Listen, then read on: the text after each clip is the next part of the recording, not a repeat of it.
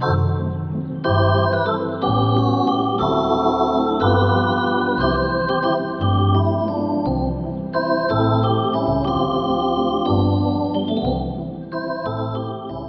the baseball season is in full swing, and you know I love baseball. And the new rules imposed this year are aimed at making the game even more enjoyable. But Mother Nature may be imparting a bit of her own rulemaking. Research published this week in the Bulletin of the American Meteorological Society says that climate change, specifically global warming, may make the weather more favorable for home runs. And it may favor some teams over others. Joining me is Christopher Callahan. He's a PhD candidate in geography at Dartmouth College in Hanover, New Hampshire, and lead author on that report. Welcome to Science Friday. Hi, thank you very much for having me. You're welcome. Okay, so how does warming make for more home runs? Well, when temperatures go up, the air is less dense. This is a basic physical mechanism that we know about. And we know that when the air is less dense, there's less air resistance, so it's easier for a ball to fly through it, and so a batted ball will simply carry farther and is more likely to be a home run. And how big of an effect are we talking about here? At present, the effect is relatively small. We can link climate change to about 500 home runs over the last 10 years, which is only about 1% of the number of home runs in total that were hit in Major League Baseball. That being said, if we move into the future and keep emitting greenhouse gases substantially, this effect could get much larger, and we could be talking about hundreds more home runs per year later in this century. Wow, would we need an asterisk, in the pre-climate change days? Yeah, maybe. a new type of asterisk. Right. Can you actually compare a hit in two different ballparks? Well, there's so many things that are different between ballparks. We know that they have different dimensions. They're at different elevations. The teams are different if it's two different teams playing. And so it is difficult for us to say that any two individual hits are comparable. But we have enough data over the course of the last 60 or 70 years on nearly every baseball game, including the home runs and the temperature in that game. And so we can make these sort of general claims about average changes in home runs due to climate change, independent of any particular hit in any particular ballpark. Can you actually put a number on it? I mean, how many hits per every degree of temperature?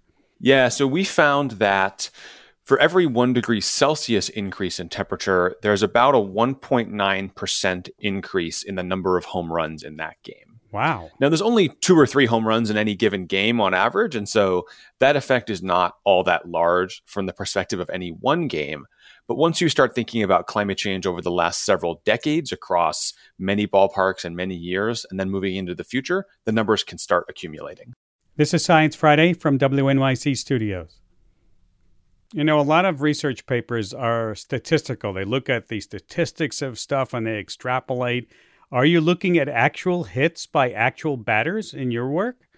We are. We are using the statistics of those actual hits. So we have data on the number of home runs in each game, the temperature of that game, and then we also use data on individual batted balls from the more recent era when we have this data from the StatCast system of high-resolution, high-speed cameras in each ballpark. And so we can use data on actual hits by actual batters and say, when the temperature is warmer, those hits go farther, and we can observe that using real data.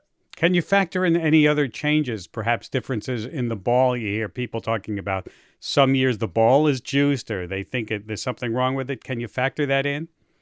Absolutely. So we do our best to control for those other factors. We know that there are changes in the construction of the ball over time. We also know that different ballparks have different dimensions and different climates and different elevations. And so we can factor out those other things and say, what is the influence of temperature independent of those other things?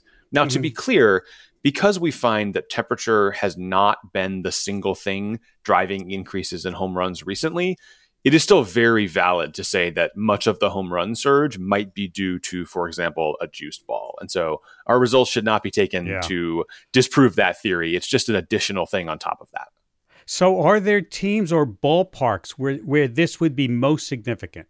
So we find moving into the future, there's going to be an increase in home runs due to climate change. But as you said, it's going to be different in different places. And the things that shape how different that effect is aside from simply how much global warming there is in each individual place, is do these ballparks have domes on them that insulate them from ambient conditions? And are they playing games in the middle of the day or in the evening? So, for example, Wrigley Field, which is walking distance from where I grew up in Chicago, is going to see the highest increase in home runs in the future. The reason for that is because it's open air, so it doesn't have a dome that insulates it from the ambient weather conditions, and most of its games are played during the day when it's hottest rather than in the milder evening conditions. Wow. Are you ready to go make book on that? People. I am not. So luckily, Red Sox versus Yankees should have similar effects. We'll see. Potentially. This is great. It looks to me like you're obviously a Chicago Cubs fan, correct? Absolutely. Did you get into this line of reasoning and line of research because you're a baseball fan? Yeah, I did. I definitely would not have been motivated to think about it if I was not already thinking about baseball on my spare time.